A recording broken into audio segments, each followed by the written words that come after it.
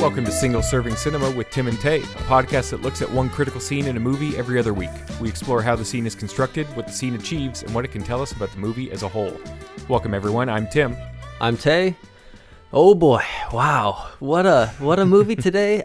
My senses are overblown. Yeah, there's a lot. Like I'm really aware of my teeth. Like I'm kind of fiending for some fried dumplings. Because I haven't really overdone it with them yet. We're talking about Oldboy today. Yeah, Oldboy is, just a movie that I continuously go back to, and I'm always blown away by it. It just never loses its shock value or its, it kind of wets my whistle in every way in terms of the cinematic apparatus. It does everything that I want a movie to do. Yeah, no, I think it's a great sort of idea. Like, this is honestly one of the ones, I know it would be shocking, but if you were to come across someone who had never seen a movie before, this I feel like would be like in the first 10 movies, where it's like you want to see what movies can do. You want to see how many different shots there are, how they can move, how they can stay still, what kind of stories they can tell. This is one of those ones where it feels like this doesn't work. I know it's based on a manga, but it doesn't work as a book or as a play. There are things that it does that you can only do in cinema. Truly using the cinematic form to its fullest potential. And we've talked about this with a couple filmmakers before, kind of maybe with Wes Anderson or someone like the more formalist directors. What Park Chan-wook does so well is, like you just said, like you alluded to, uses every shot that you can fit into a movie. Every type of angle is in this film. Using, there's so many editing techniques. The list goes on. Yeah, it's a great thing to really dig into, and we will, but to start, we just want to make sure anyone who hasn't watched it yet, and you never know, this might be more likely that if someone saw that we were doing a Korean language film, that maybe they just want to listen to the episode first and see what they would see in the movie. Of course, as always, we think you should stop right now and go check out Oldboy and then come back and listen. But for anyone who doesn't know, this is a movie from 2003. It's about a man who, when freed after being in prison for 15 years, the main character, Odai-soo, seeks an explanation and revenge for his imprisonment. It was directed, as Tay said, by Park Chan-wook. It was released November 23rd, 2003, and stars Choi Min-sik, Kang Ha-young, and Yoo Ji-tae. It's only available right now on physical media. Wow. Okay. Just a hint to everyone out there who thinks maybe you don't need Blu-rays. Critical movies, legacy movies like this that will continue to make top 100 lists for the remainder of the history of cinema as we know it. Right now, it cannot be streamed. It cannot be rented. I'm sure it can be pirated, but if you had a Blu-ray player and a Blu-ray of it, then you could watch it right now. So that's why, as always, we recommend keeping some physical media of your favorite movies. And we're actually, just as we're recording this, we're within an hour of the end of our second Blu-ray giveaway. So it's too late if you're listening right now, but keep an eye out for episode 30. Right. Yeah. A little bit down the road. Mm-hmm. So one thing I wanted to circle back on, Tay, that you said was that this is a highly cinematic movie. It's unique in how it uses the full canvas of what cinema offers, and that actually lines up with when in 2003 at the Cannes Film Festival, Quentin Tarantino was the president of the grand jury. Right. And he really Perfect pushed timing for this movie. Yeah. He really pushed for this movie to be the Palme d'Or selection, and it didn't get that. But it did get the Grand Prix selection, or the prize. And so is that like just Tarantino picking this movie to win? I believe it's a selection instead of like a group choice like the Palme d'Or among the jury. And the jury, if for anyone who doesn't know, it's made up of producers, actors, directors. It's always kind of an odd thing to sort of see who are they going to pick this year. You never know. Some of them are people like Tarantino, or some of them are people you may not have heard of, but that are longtime industry insiders. But one of the things that the president has to do is sort of set the stage for the criteria, right? It's not, this is the way we pick a film every time. It's always has to do with the zeitgeist, with what's going on, with a lot of context things. And his platform was based on the idea of cinema first. And I think this movie is a great example of something that's made cinema first.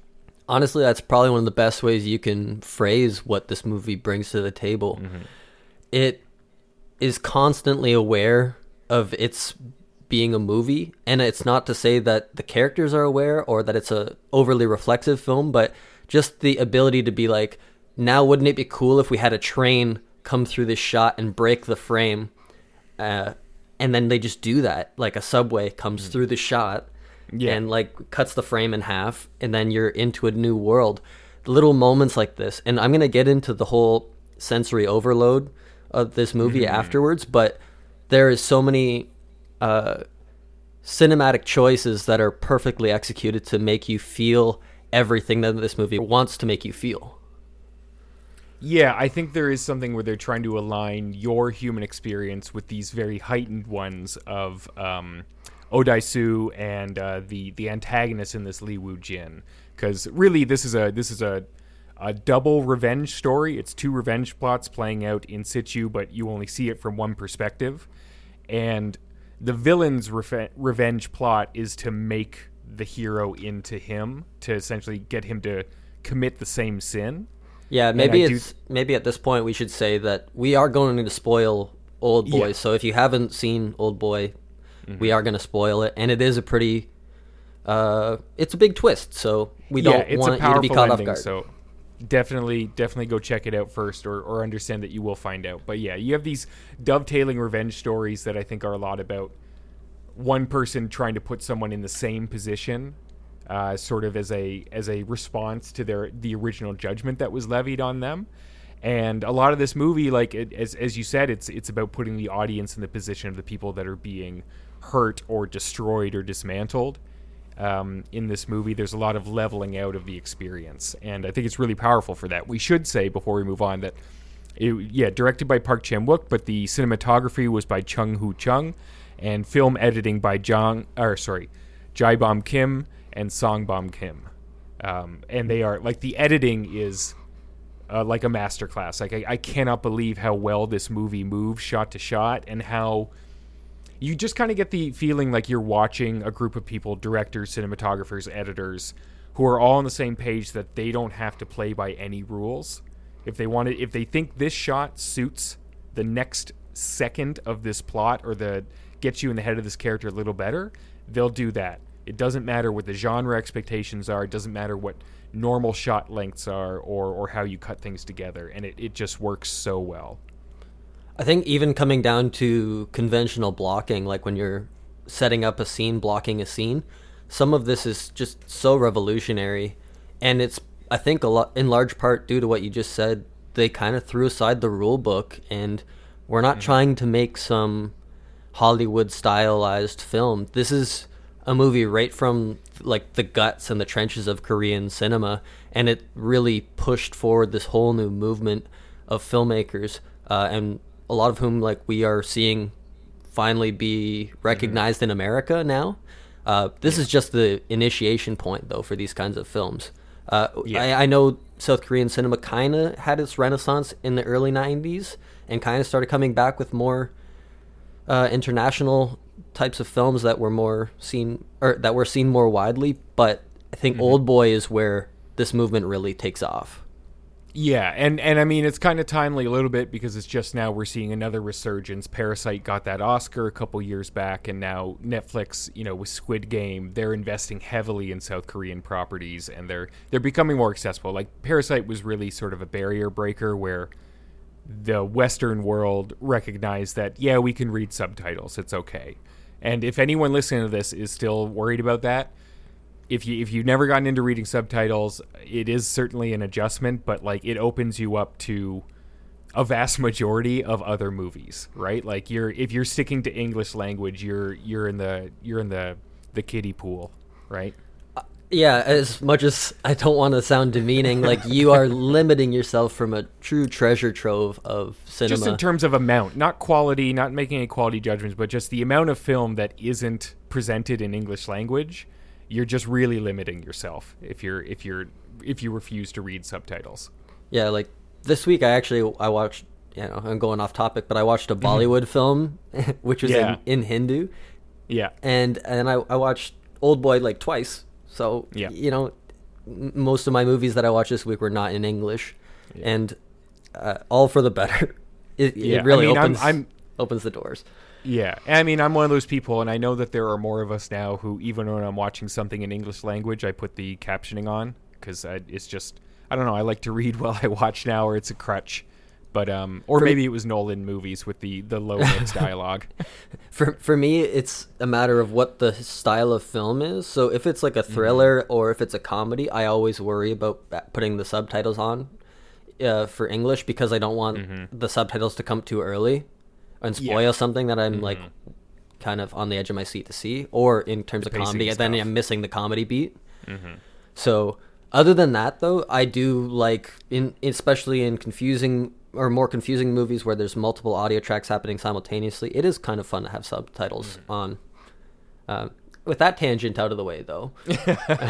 So, yeah, we should, I think this is a good one to dig into, though, as one of our first more foreign films to talk about, because Oldboy is probably the best known South Korean movie, I'd say. Yeah. It's easily on the list. You can make arguments about some other ones. Obviously, Parasite probably took that crown recently, but for a decade or two, Oldboy, if you were going to break in, if you Googled, I want to get into Asian cinema, you know, they'd give you a bunch from Japan, a couple from China. They'd probably tell you Crouching Tiger, Hidden Dragon, which can be argued whether or not that counts as a Western production.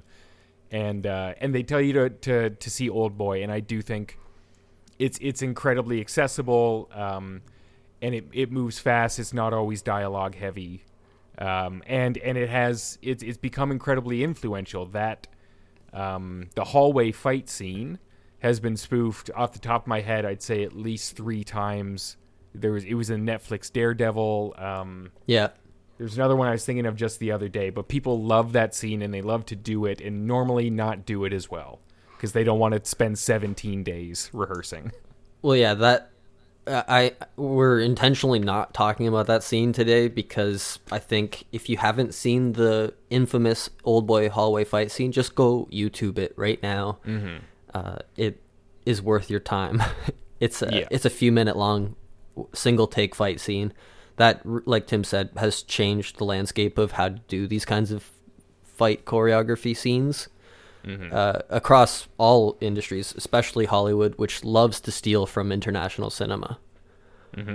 Or just remake it entirely, and that's all we're going to say about a movie that's related to this movie in name and content, but really didn't work.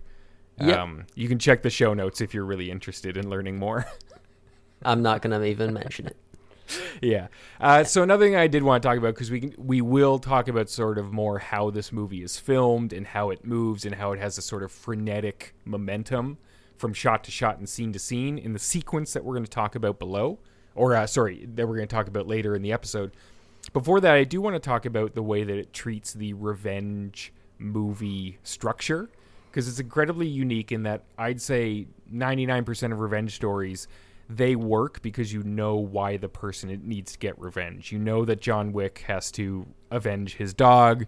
You know why Beatrix Kiddo is killing people in Kill Bill. Lady Vengeance, Point Blank, Payback. It's always someone did them wrong. Someone killed something important to them, and they have to go back. This one, the thrust of the movie is, why was Odaisu imprisoned? And that's really what hangs over him. And as you go on, I try to feel back to how I took in this movie the first time. It's so hard to do after you've seen it this many times. But I do feel like you get the sensation over the course of it as Lee Woo-jin's playing with him that, like, at a certain point, he shouldn't want to know why anymore. That he's playing into Lee Woo-jin's scheme. And that ultimately is how Lee Woo-jin levies his revenge against Odaisu, is with the knowledge of what he's done. I mean, you can say that Odaisu probably should have realized he shouldn't want to know the truth. At the same time, being in prison for 15 years and not knowing why or who who did it, I mean, has got to be, I don't know, it's incomparable how I would feel. No one can really truly relate to that feeling. So I don't blame him at all. And I mean, the need, the urge to know what even you are told you don't want to know is an incredibly human thing. We've talked about it in hell yeah. Sicario. We talked about it in Edge of Tomorrow, the weight of knowledge, sort of the burden of knowledge. Even in The Matrix, right? Like, Cypher's the only one who really feels like he could get plugged back in. He's the only one who recognizes that, to a certain extent, ignorance is bliss. So it's very compelling to, even though he's playing Li Wujin's game, Li Wujin says, once you figure out why I imprisoned you, either I'll kill myself or I'll kill Midu, who is Odaisu's companion for most of the movie. And I think it's a very powerful sort of, I guess, a mix of the mystery and revenge sort of thriller, right? Yeah. But that they're so intricately entwined. The mystery is not something that fills out the second act because you need something before they confront each other. It's an indelible part of this story, and how revenge is achieved. Yeah, I do want to talk about this more, about like the intertwining of the narratives. But just to go back to this idea of the revenge film, I think even more so than other genres, the revenge genre works a lot based on audience preconceptions of the genre. Like going into a revenge movie, you usually know that's what you're about to see. And that's why the recent example of Pig, for instance, the Nicolas Cage film, is a defiance of that expectation, and it works on that level because it's operating at with the sense that the audience is expecting this. We're not going to give that to them. We're going to give them something completely different. With this movie, I think, and you talk about it being like the most probably accessible South Korean film in North America, other than maybe Parasite. I think right the very first scene where he's holding the guy by the tie, and the guy's about to fall off the roof, and he's just holding this guy. And out of context, you are already in that revenge mode with your character. You're already saying, yes, this is why I came here. I wanted to see this guy hang a guy off of a building and watch him suffer. And you get sucked into that story, that narrative right away. Even though that's taken completely out of context, and when you see the context later in the film, it's completely different. It's not a revenge exacting it's the complete opposite. Yes. He's saving him. Yes. But he's saving him because he needs someone to hear his story. Yeah. And like the way that the music and the way that it's shot to like completely to like feel like this super intense moment that is actually really relatable to a North American audience. So I think the movie is so aware of this idea that it needed to appeal or to like draw you in, suck you in, kind of like the first sentence of a book should. Yeah. This opening 10 seconds, if you're not jacked up already, then I don't know, maybe movies aren't for you.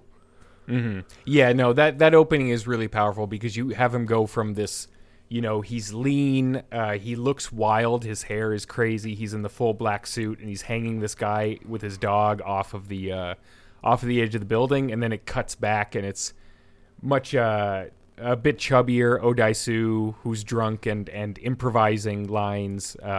Choi Min-sik is improvising a bunch of lines, yelling at these cops, and playing with his daughter's wings and things like that. It's a really powerful sort of jump back, and you want to know how do you get from point A to point B when you showed me B first. Yeah. And it was a real, I think that was a very turn of the century trick, right? Was just like, do that and then jump back 10 years earlier, 2 weeks earlier, 6 weeks earlier, to the extent where I think it's gotten a bit hacky now, but at the time it's sure. so electric. It's so like it's gotten to the point where like people will make jokes.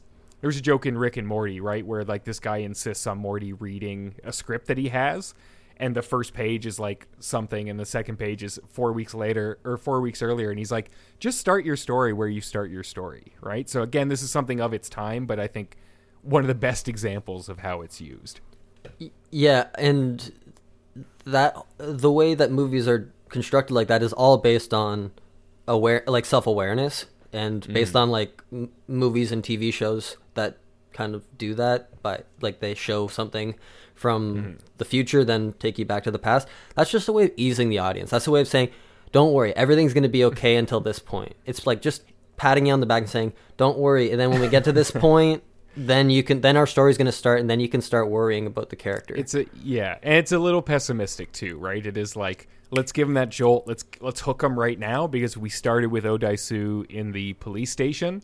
It wouldn't be as exciting, and that's that's the reality of what you deal with audiences. And similarly, I also wanted to talk about how, like, you know, this movie starts in media res, and that's a common motif for how they begin scenes, right? They never show you, like, walking into a place. There's not really establishing shots so much as there are, you jump into a scene, and it's this recurring motif of someone standing in front of someone holding something. So it's Midu holding a dumpling up to Odaisu. It's Odaisu holding up this sign that says, "I've been bugged." It's Odaisu holding a hammer in front of myriad gangsters and bad guys over the course of the movie. And I don't know if you can even get into, like, your film school essay and be like, here's how it creates a theme or something. I just think it's a great visual motif. Is like, you just launch into scene after scene and someone's standing there holding something towards someone else. Yeah, I think that's like a true demonstration of both a director and, I don't know if writing comes into this as much, like screenwriting, but this is where you see a director really shine when they have the confidence to not need to include establishing shots or shots of tracking why is this character gone from this place to this place. Instead of showing that journey, a good filmmaker knows how to cut from one to the next. And I gotta say, Oldboy is probably maybe the best film I've ever seen at transitioning from scene to scene, from moment to moment. Yeah, lends itself to, like, its unbeatable pace. It is so good, and I want to say, what is it, 2 hours and change? It's just 2 hours, I think. It's like 2 hours, yeah, which isn't crazy long, but I'd say it feels way shorter. And, like, there are only a couple scenes where they really allow it to decompress and expand. Primarily, I'd say, like, the flashback scene to the school, where he's sort of chasing his old memory around. It really takes a pause, and I think they're trying to get into this idea of the memory that he's slowly getting back to, as, like, it's, like, brought about by seeing, like, women's knees. Yes. Right? Is he's sitting in the hair salon, and, like, I love that, like, it happens once, and he doesn't get the flashback, and then he sees, like, another set of knees, and he slowly, like, it starts coming back, and it's the idea of, like, yeah, if it was something that happened in, like, grade 9, grade 10, and it's not, like, a critical part of your life, like, how hard would it be to actually pull back those memories? Something that you think is just, like, something an offhand comment you made to your friend. Yeah. That ruins someone else's life. And I don't know, the simplicity of that is what I think makes it so impactful too. Mm-hmm. And I do agree for the most part, but there's, like, a couple scenes that feel super slow, and I think it's intentionally done to kind of mess with the pacing a little bit, because the scenes that it wants to get through quick, obviously director Park knows how to get through those scenes quick. They are cut much faster. They introduce other elements, like I mentioned the train example earlier, like in terms of I don't know, just using formalism to make your edits.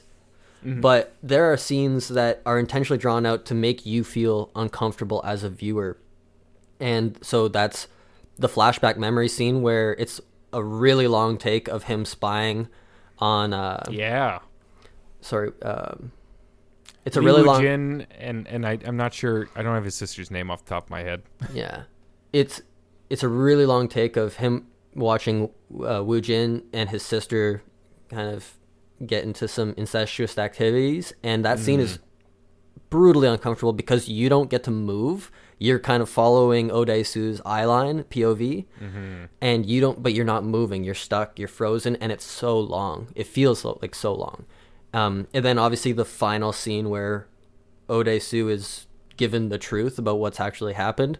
That scene is tremendously drawn out. And if I remember the first time I saw it, and then this week when I rewatched this movie, and I've seen this movie a bunch in between, but that last scene feels like half the movie almost. Yeah. It really, and it's the last 20 minutes ish, but it feels like half the movie. Yeah. Yeah, no, you're right. Like, there's definitely an ebb and flow. He knows when there's something where it's usually in terms of, like, wanting to make you feel like one of the characters or see eye to eye with these characters, sort of going along with this spoken motif, this recurring phrase, even though I'm no better than a beast, don't I deserve to live? And when you start with that at the beginning of the movie, you're probably thinking, like, well, how bad could you be? Or if you knew how bad they were, just if they just said like, here's what they did, then you'd be like, I don't see eye to eye with you. And then he drags you through this movie in Odaisu's perspective to the end where you're like, all right, now I know what he's gone through, and it's a little bit grayer for me. Like, obviously, like they talk about and they depict like serious cultural taboos in this movie. They cover some very difficult things, and I think they muddy it very effectively. I know you want to talk about immersion, which I think goes along with this directly in terms of the immersion helps you get into the mind and the perspective and the experience of Odaisu. You're stuck with him in his imprisonment. You're going through as he's figuring out what he did and what's being done to him. It's a highly immersive experience, very sensory, as you've mentioned already.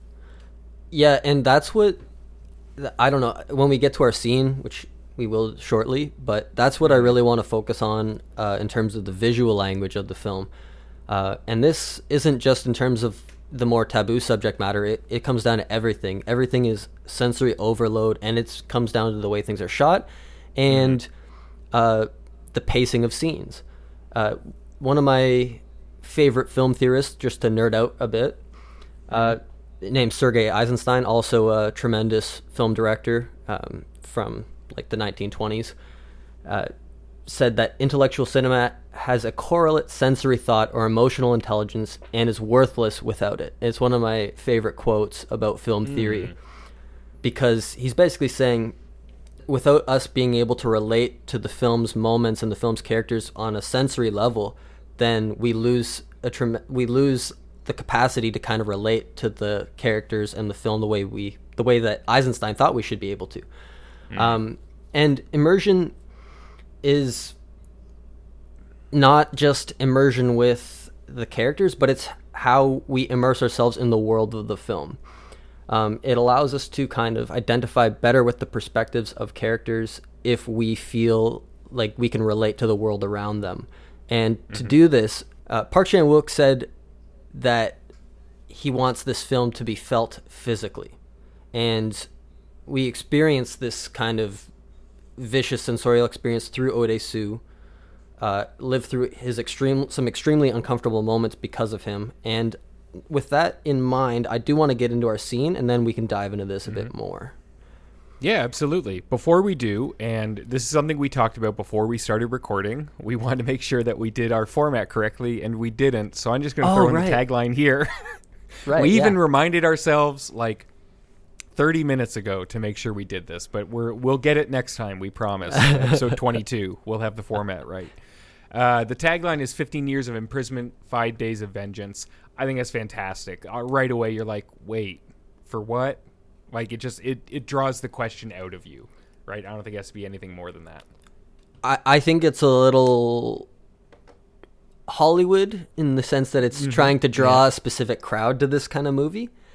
And it's underselling itself in many ways, but it's also doing exactly what it wants to do, and it's kind of it's raising that question, like you said. Yeah, but I think the sneaky undersell is good because I love the idea of like attract the people who love them a revenge thriller, because that's the thing. Revenge plots are so palpable. We all want justice. We all want people who did wrong to have wrong done to them. It's something very base. Even though often, eye for an eye and all that, we can agree to that, but there's something very, very cathartic about seeing someone who did something wrong, having, being brought to justice.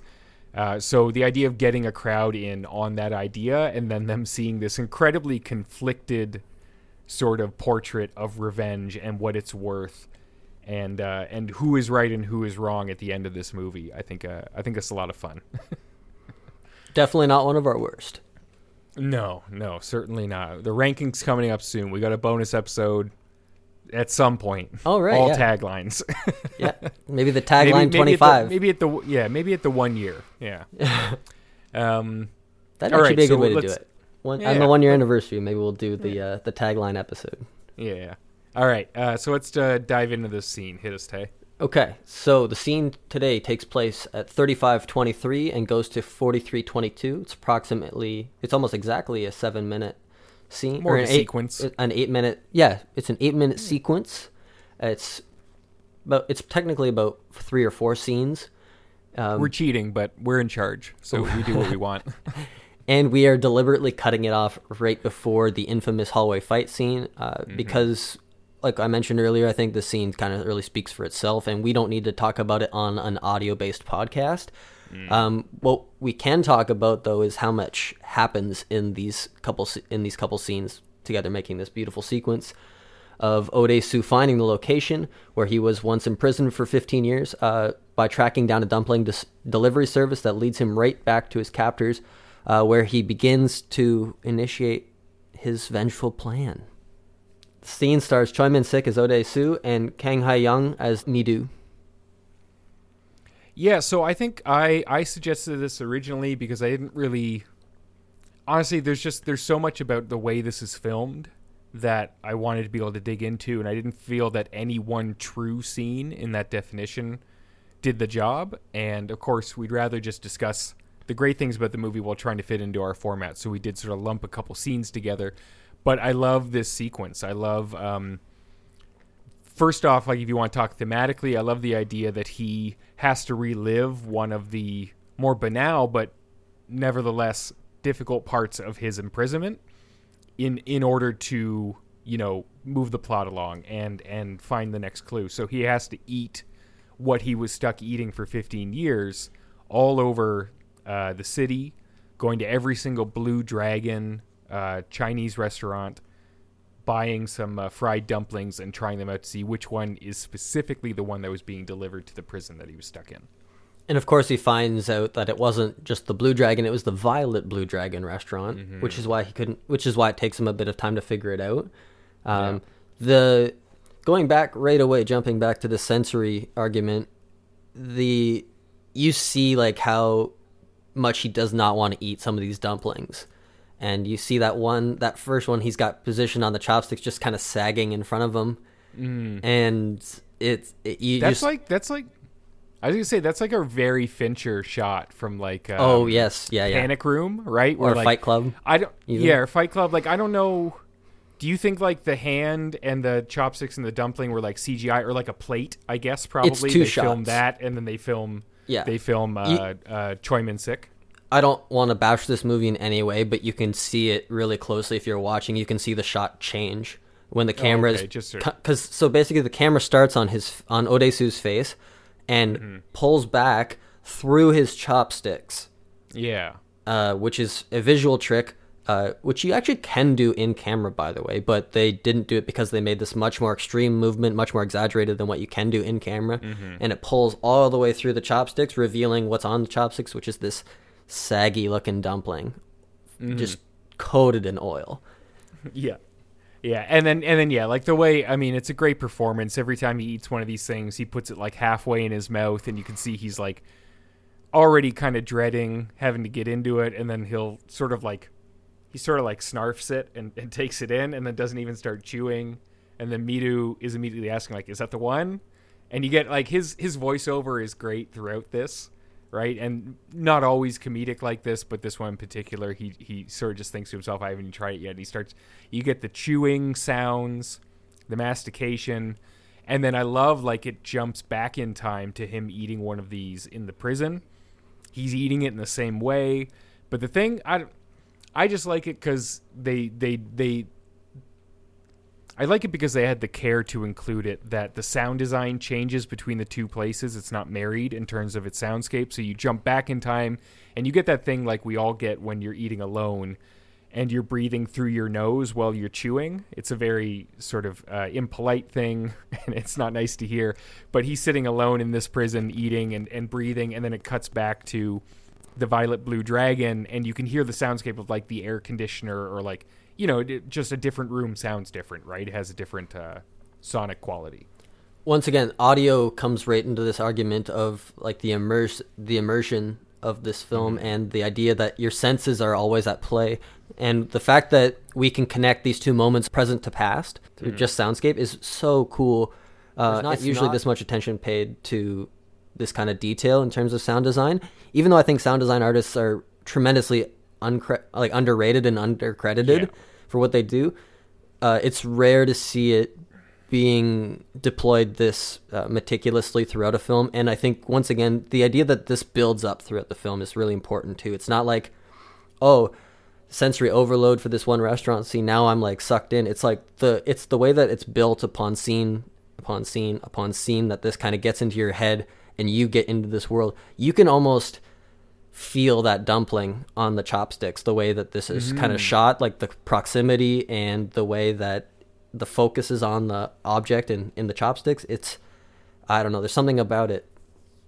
Yeah, no, it's just very palpable. And the thing about the sound design, that's not like I watched this the first time and I was like, that's genius sound design. I noticed this because I watched this sequence because we were going to talk about it multiple times. So these aren't the kind of things that even are supposed to be like like top of mind or obvious to audiences. They're just these little bits of texture that operate in your subconscious, right? That draw you in.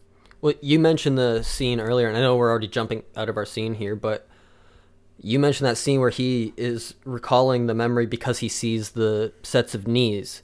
Mm-hmm. But the memory, when he actually triggers like the visual to go back to that memory, it's actually the door chime. Yeah, and with the bike bell. Yeah, so he's in a nail salon questioning somebody, and then the bell chimes when someone walks in, and that cues the memory to a bike bell in the memory. Mm-hmm. And once again, this connection of sensory through audio is it just once again shows the power of our senses to connect things like memory, which is one of the most important parts of this movie. Mm-hmm. And then like, leading out of this first dumpling where he sort of, they show you what every dumpling is going to be like. It's him recalling the past, reliving these bad memories, reliving the direct sensory experience, except it's always a little bit off. It's never the right one. Because they start like this, actually, he's not in the Violet Blue Dragon at the beginning. The beginning of the sequence is just the first one that they're trying. Then we transition into a montage of him trying a bunch of them. A montage, for the record, is maybe one of the least immersive things because it is, as Dan Harmon puts it, it's an apology for reality, right? You wouldn't want to watch 60 minutes of them doing the exact same dumpling thing in every scene. It would be an experimental art film, really, and more of a challenge to see how you could film that in a specific way. So that you get into this montage, and that just becomes a process of how can we make the montage interesting? We have comedic beats, we have specific types of shots. I like that in our notes here, you pointed out the overcranked shot of the beads in the doorway. It has a completely different frame rate, but it's married just in the process of like, let's keep this montage moving. Let's make every single frame interesting. These beads look better when they're way more frames a second, right? And yeah, to me, that was just about conveying some sense of pace too, that the characters are also like, I think the montage works here because the characters are also rushing through this. This isn't him doing this over a series of days. This is Odessu going to restaurant, puking his guts out, as it's shown in the one scene, and then going back and eating more. It's so, I think this is his mission. Yeah, and that one shot of the beads getting blown past with the extra high frame rate, probably like 60 frames, and that, once again, I think is just like kinetic energy. Keep that pace going. Understand that these characters are moving quickly to figure this out, and that it's his only goal right now. And once again, and I want to clarify. I'm not saying that like, oh, they shouldn't have done a montage because it ruins the sensory experience. I'm saying this is something I'm commending, that they were smart enough to know we don't have to stay locked into the minutia of these dumpling tests. We've shown you one and how much suffering he goes through for it. Let's show you that now he's doing that dozens of times. Let's cut to this comedic beat of Odessu puking and Midu really feeling his pain for him while like crossing another one off the list, right? Yeah, so if you consider we've talked about 3 beats right there. So there's the first beat of comedy where he kind of has the aside to himself where he's saying, haven't even tried it yet. There's like him puking. Her reaction is really comical, and then there's like another beat to that scene where she like then bends down and crosses that off the list, which I thought was also really funny. So we're about to lead up to a pretty intense moment, and we have 3 nice little beats of comedy to kind of push us along through this montage. Yeah, absolutely. And then the next part, they just sort of they're taking a break. Maybe he needs to rehydrate, something like that. He's had enough dumplings for the day. And Mito, it's 2003. One of the things one of her hobbies seems to be just going on chat rooms, right? And I love, like, it's a nice little time capsule. You've got these webcams that are like, I want to say maybe 2 frames a second are being transferred, so they're very choppy and stuff like that. And she's talking to someone she always talks to who's called Evergreen, who eventually reveals that he knows Odaisu is in the room and knows Odaisu is with her by asking if the Count of Monte Cristo is there. Right.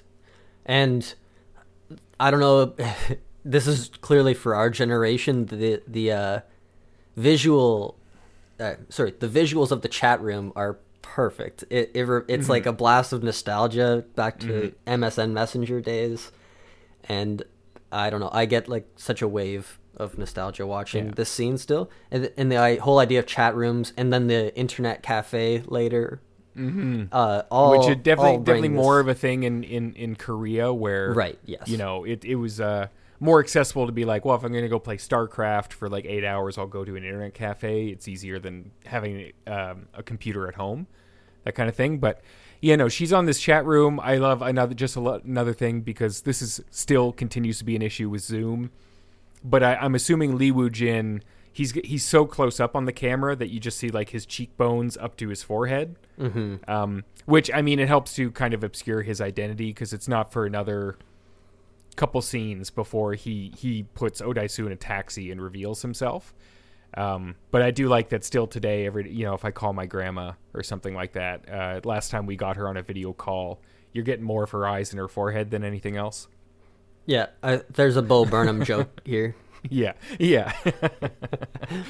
But so this is also, this is the first time they bring up the Count of Monte Cristo, which is maybe your most direct or your most similar revenge story. A man is imprisoned for a long time. He gets out of prison. He doles out righteous justice on his friend who betrayed him. But again, just for the record, in the Count of Monte Cristo, it's before he gets thrown in prison that he knows why it happened. And his friend, played by the very great Guy Pearce, in the most recent modern version. I was gonna say Guy Ritchie, definitely Guy Pearce. Explains to the main character why he's betraying him, essentially because he wants everything that he has. Odaisu doesn't know why. This guy's still calling him the Count of Monte Cristo. I just think it's a nice little touch there, that he's like, I know you think of yourself as someone who's going to get revenge, and it's going to be rightful, like it was in the Count of Monte Cristo, but it's going to be anything but that. Right, okay, because I didn't even catch that extra meaning there. That makes a lot of sense. I think you could definitely, who knows, from our perspective, we don't have enough context for what sort of how iconic the Count of Monte Cristo would be in Korean culture, but it's at least brought up into this movie. I think it's a pretty famous just kind of story overall. Like, it's almost a folk tale. Yeah, to an extent, yeah. I think it is definitely, one of the best known classic revenge stories. So yes, I think it works to sort of see him calling Odaisu the Count, and for Odaisu to think of himself on that righteous of a mission. Right? And it's a very universal story, so that does make a ton of sense. Yeah. Okay. Okay, so now we're going to talk about some of the heavier stuff. So I know we're an audio only podcast here, but we are going to get into some nitty gritty stuff. I don't think we need to tell you to turn to avert your eyes or anything like that, but this scene gets pretty hairy. If you're sketchy, if you get nervous in a dentist chair, just content warning. We don't want you to get woozy if you're listening to this in the car. So first thing I have written is formalism. The line is drawn from the hammer. Yeah. Well, so just to get us there, one of my favorite shots in the movie, you have a canted angle. Oh, Yeah, like they find the right dumpling, right? Like he gets this sense memory. He's like, this is the one. It has too many green onions. I'll never forget this taste. Scallions. And then he follows, scallions, green onions. I try not to be pretentious about it, so I just call them green or spring onions. but if you want to call them scallions, by all means. I'm just going with what Odesu says. I think this is an insane tangent. I don't want to get into why I think they're called scallions. So yeah, he follows a delivery boy on a scooter from the restaurant, from the Violet Blue Dragon. And it's just, I mean, the pacing, the comedy of it is great. You have a canted angle, so that's also a Dutch angle, I believe, right? So essentially, it's thrown off kilter on, I don't know what axis that is. I'm trying to define this, and I don't have it. It's crooked. Yeah, it's greater or lesser than 90 degrees. Yeah. But just in terms of rotating the camera's orientation, like to where the up and down would be. I'm sure there's a more mathematical way of explaining what a canted angle is. I'll link to a Wikipedia definition in the show notes if you're unsure. But it's Odaisu running uphill after this guy on the scooter, and then you cut to the delivery boy has arrived at his destination. He's waiting for the elevator, and you hear Odaisu approaching. He just sort of slams into the wall. He's coughing and spitting up. It's a great little connection between the restaurant and him finding the prison. I'm gonna keep saying it, but once again, just you feel his sweat and his perspiration and his breathing. You feel him smack into that wall, and like he's actually gassed. All these things like that before, yeah. And the shamelessness of the movie maybe is something I haven't really said on the topic of the sensory elements, because the desire or even the willingness to be gross in cinema is kind of something that Hollywood movies and American movies don't really allow their actors to kind of do. You never really see crying or they usually fake vomit, they'll like do it like behind someone's hair, or they'll shoot from behind them if they're throwing up into a toilet, that kind of. And even if you see something like puking in a film, it's rarely as gross as what puking is like in real life, in terms of like you get some on your face, you get some on your shirt, whatever. It's not rarely noises. As clean. And like the noises, exactly. So when you see Odaisu just sweating and he's like spitting a bit, like it's like it's gross, but it's real. Yeah. So bodily fluids are super important. I think it's a great physical performance, and it does remind you of, even if it's been a decade, even if it's not since you did the beep test in high school, you're like, I remember when my lungs made those noises too, right? And when I had to slam into a wall like that. So it's a great little connection. And then like you have maybe one or two quick shots in the elevator where like the delivery boy is talking to the guard, and the guard tells him where to sign or where to drop off the stuff. Yeah, you see him hit the two buttons simultaneously. He hits 7 and 8, so it takes you to floor 7.5. Yeah. Which I love that, and I love that. Like, it's a great patient shot where just his fingers go up, and then like they sort of like aim themselves, and then he hits it. It's so good. In that moment, you almost can feel him watching Odaisu, even though you only see his fingers, but you can see like the hesitation in him reaching up to like touch those two buttons. Once again, just so beautiful little moments. And then as you were talking about, you essentially then do yet another scene of Odaisu standing in front of somebody or near somebody holding something to them, and you get this like a reality breaking type of formalism where they're really hitting you over the head with here's what's at stake here, here's what's potentially going to happen. Yeah, so there's a character sitting in a chair with his back towards the elevator, and when Odaisu comes out, he's already in position with the hammer held above his head, and the camera does a little tableau. It backs out, it pulls out, and reveals the whole, like the two of them in like a full shot, with the hammer held above the soon-to-be victim's head, and then it like freezes, and a little dotted line is drawn, and it's just wonderful. From the tip of the hammer to the head.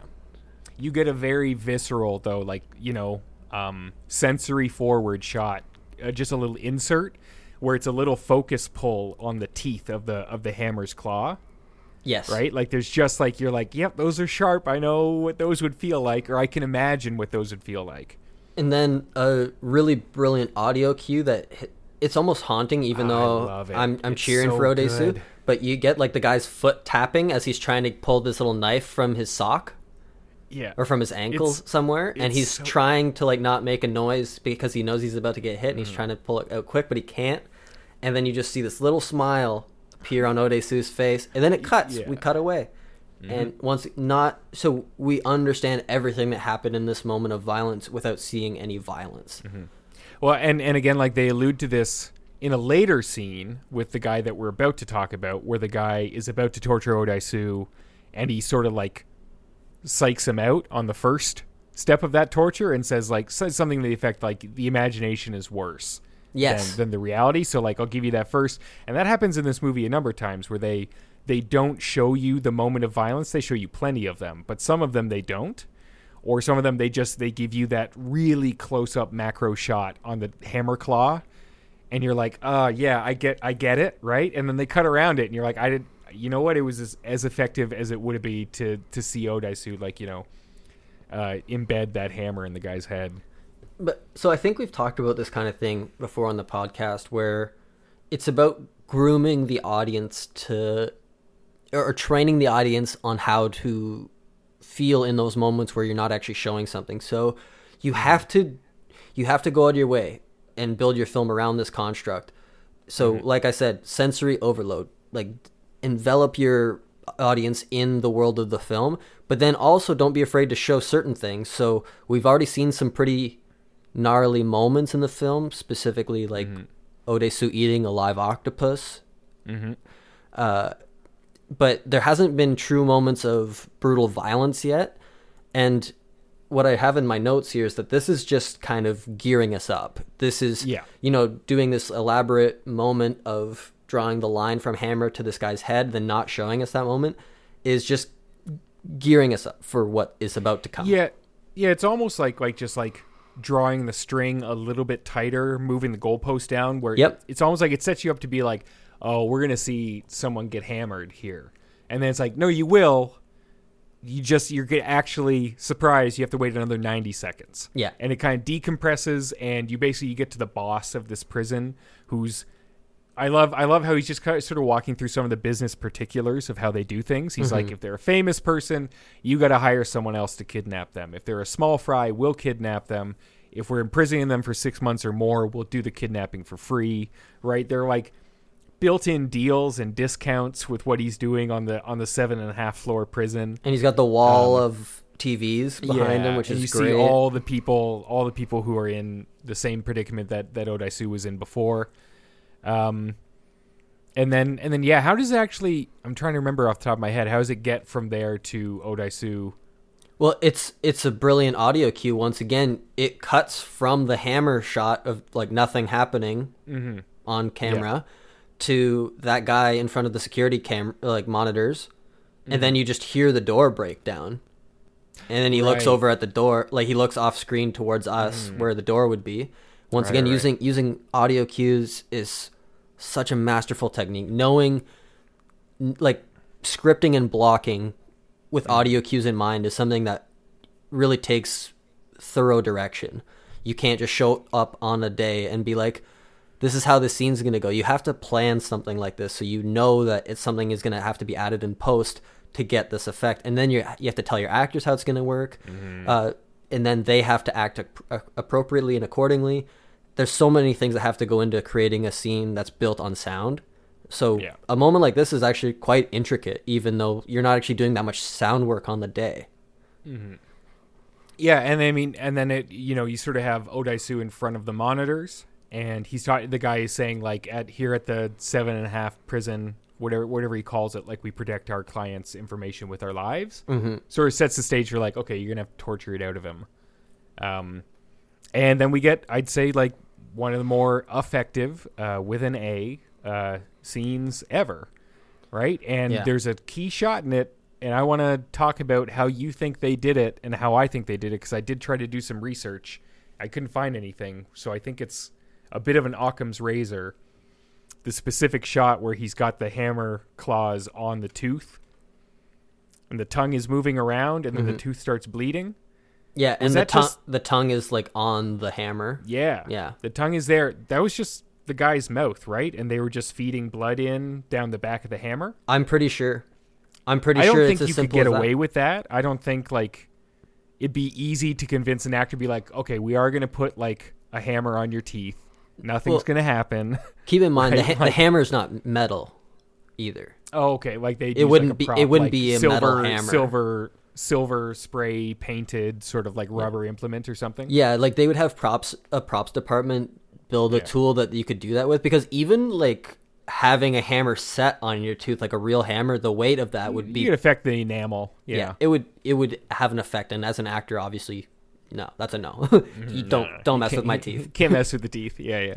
I just like I remember the first time I saw that, I'm like, what part of that is a prosthetic or a dummy? Because I'm like, but the tongue is moving. Like, how do you? And then at a certain point, I'm like, that's just the guy's mouth, right? Well, that's the big sell. You are desperately trying to figure out how they could have faked this, and there's no faking a shot like this.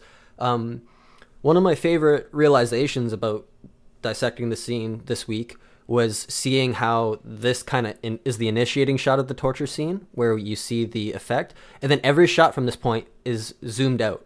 We get the extreme close-up on his tongue literally trying to push the hammer out of his mouth, and then the hammer's back end teeth go around one of his human teeth, and then blood starts coming out. Yeah. That shot on the mouth is an all-timer. Yep. And you're right, like it's just like it's a prop hammer and a little feed or tube of blood probably running down the back where the camera can't see it. But it seems to come right from behind the tooth, and it's wonderful. Really, like you buy it 100% where you're like, that tooth is coming loose. They're pulling it free, and he's pulling it free with a hammer. And then the kinetic motion of him, like he does like a half clockwise turn of the hammer, and the guy starts screaming. Man, this is so well done. I just the way that the shot of him twisting the hammer almost like in a full circle works. It's like minimal resistance, but you can kind of see a bit of resistance, especially right at first. And then it kind of just like, and then it's like no resistance anymore. And the way that, I don't know, like, because obviously I don't know anybody, nor have I done it myself, like rip someone's tooth out with a hammer. So I don't know what the physics are like. Yet. But that to me seemed pretty brutally real.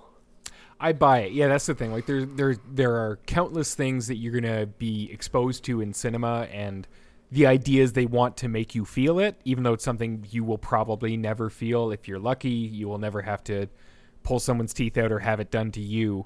But it's just about selling it, and it's all these little things that really do it, like the way that the blood appears, like that little bit of resistance with the hammer, all these things that, who knows, a dentist could probably tell you what aspect of that is realistic and what isn't. There could very well at some point be one of those YouTube videos where a dentist reacts to dental torture scenes in movies, right? Marathon Man and Old Boy and stuff like that, but in the meantime, I think it sells it totally for what otherwise we don't have any frame of reference for the experience. And once again, just the fact that we go from the effect of the torture in the close-up shot to the method of the torture with the Odaisu hammer shot, then we cut to the result of the torture, which is the teeth being set onto the keyboard. The red rag. And then the red rag. So this is a beautiful deployment of 4 shots in a row that tells a complete story of a torture scene that feels a lot more taboo or a lot more visceral than it actually is, like as a lasting image on the screen. It's not very long we're watching this torture scene, and yet it feels like in your memory of this movie, it feels like that scene is like burned into you, and it feels like that scene must have been so long. Yeah. But it's really not. 4 shots, and only one of them is a torture shot. And that's kind of a sensory thing, right? Like the idea that anything that you can sense more is what's going to last in your mind, right? People who have seen this movie, when they think back, they're thinking about the tooth scene, they're thinking about the fight scene, things like that. So many other scenes are longer, right? We talked about the ones that kind of decompress and take their time, and they're not what you remember, which isn't any knock against them. But yeah, I think this sequence, like it shows, it's a great sort of little grab bag of so many things this movie does well. The way it's shot, the way it puts you in Odaisu's shoes, the way it uses your senses against you.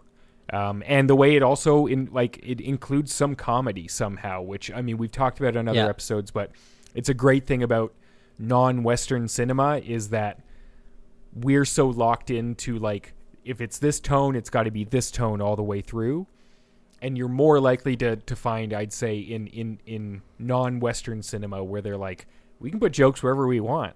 This thing will turn on a dime, and then we'll go right back to torture. We'll go right back to high drama, like Oedipal Greek drama, in a heartbeat. And I think that's always commendable. I think that's how movies should be. Honestly, yes, and I give all the credit in the world to the direction and the acting, specifically in Korean cinema because it's what I'm most familiar with. But this seems to be a trend in international film that doesn't exist in North American cinema. Yeah. And it's why, once again, another reason why you got to go out and seek international cinema. There's so much to be learned from watching cinema in other languages from other cultures.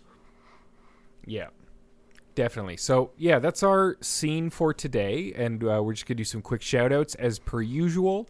Mine is there is a scene in a computer lab later on in the movie where Odaisu's friend is talking to Odaisu over the phone and saying some things that are very, they really have an effect on Lee Woo-jin. He's talking about Lee Woo-jin's sister. And it's one of the few, I'd say, what I would call like a little oneer, like maybe a Spielberg length. It's maybe 2 minutes or so, where you realize through a pan that Lee Woo-jin is also in this computer lab and he's eavesdropping on the phone call. He very calmly takes a CD out of the computer that he's sitting at, breaks it into a couple sharp pieces, and goes over, and so like the performance in this, he's so angry, he's so visceral in stabbing this guy multiple times, sort of letting him breathe and bleed out. The guy is not gone. Yeah. And Odaisu is listening to it happen, and then he pulls the headset off of the guy and talks to Odaisu after killing his friend. And I just think like Lee Woo-jin, who as we said above was played by Yuji Tae, I think throughout this movie a phenomenal, very nuanced performance with a very interesting take on how to do like this kind of assured, slick, rich villain. And I think this is one of the high points of his performance, and that's why I wanted to call it out. Yeah, actually, my favorite part about the scene is his realization as to what Ju-han is saying. Mm-hmm. When he has this like crestfallen look for a second. He kind of slumps in his chair and looks like completely like in complete disarray for a second, and then he gets up and initiates the action with the disc. But yeah, what a performance! What a scene! I was really happy you picked this one. Yeah, he does like 6 different things in this scene, and they are all seamless one to the next. You buy how his character would feel all of those. But yeah, I love this one. Tay, you got another one where somebody dies a cruel death. Well, I'm doing the octopi scene. Yeah, I feel bad for that octopi. So the octopi is the thing. Yeah. Okay. So yeah, there's a very famous scene, and if you've seen Oldboy, you know the scene, and it's where Odaisu, fresh out of being released, is that we find out later is triggered to go to the nearest place for sushi, and where he demands that he wants to eat something that is alive, and he is served up a live octopus, which he consumes, and the actor Choi Min-sik actually consumed 4 octopi during the filming of this scene. It's, I don't know, I think it's blown out of proportion in terms of like this is what an actor can do. But Choi Min-sik is a known and proud Buddhist, and this was like vegetarian? This was very much against his way of doing things. So tremendous credit to him as an actor, but I do think like stories like that are a little blown out of proportion. Park Chan-wook infamously said, "I felt worse for the octopi." Yeah. So yeah, definitely. I think it's a super powerful scene. Like, you know, we could talk about it all day about whether or not it's ethical or moral, things like that. But I think it serves the character, and I think it's a powerful thing to have, you know, on celluloid, on film. Yeah, I think it's one of the most impactful scenes I've ever seen in cinema. The my biggest takeaway is when he's like already chewed the head off and the legs are still going down. They're like crawling, they're going up his nostrils, up his nose, trying to like snuff him out basically while he's eating it. It's a crazy thing to see. What a force of nature. This is a version of Korean dish as well. Right. Yes, it should be noted. Right. Normally they would slice it up, but because of the way that the octopus operates, it still will squirm after being cut up. It's just in this case, it was not cut up first. That's a minor distinction. If it still grosses you out, I don't blame you at all. But yeah, those are our shout outs. Just a big heads up. Our next movie, this is the one that Tay and I are picking for the month. It's The Handmaiden, another one by Park Chan-wook, but from 2016. Yeah, and we're going to have a special guest on, a friend of mine. So stay tuned, and we will kind of maybe lead up to that show with some news. Yeah, definitely. Check the show notes. We'll let you know where you can watch The Handmaiden right now. Hopefully it's not just physical media. I do believe it's available for rental, if not streaming somewhere. So check the show notes. And just to wrap up, as always, we have some recommendations. Mine this time is The Gift. It's a Joel Edgerton movie from 2015 that I think shares some DNA with the sort of Korean revenge sub-genre. It's got Joel Edgerton. It's got our favorite straight man ever, who I'm blanking on now. Jason Bateman? Jason Bateman. It's a weird movie. I don't think you've seen much like it. It's Rebecca Hall too, right? Yeah. Really well done, and just an odd one. Seemed like a bit of a passion project for Edgerton. I wouldn't be surprised if he was a big Old Boy fan. So give that a watch. One of my favorite things about this movie is that from pre-production, so from writing the script to post-production in theaters, it was 6 months. So never heard of a turnaround time that fast ever. And that was because Edgerton was writer, director, actor, star. Yeah. So I think he also got two people who was close with, Bateman and Rebecca Hall. They just worked on it together.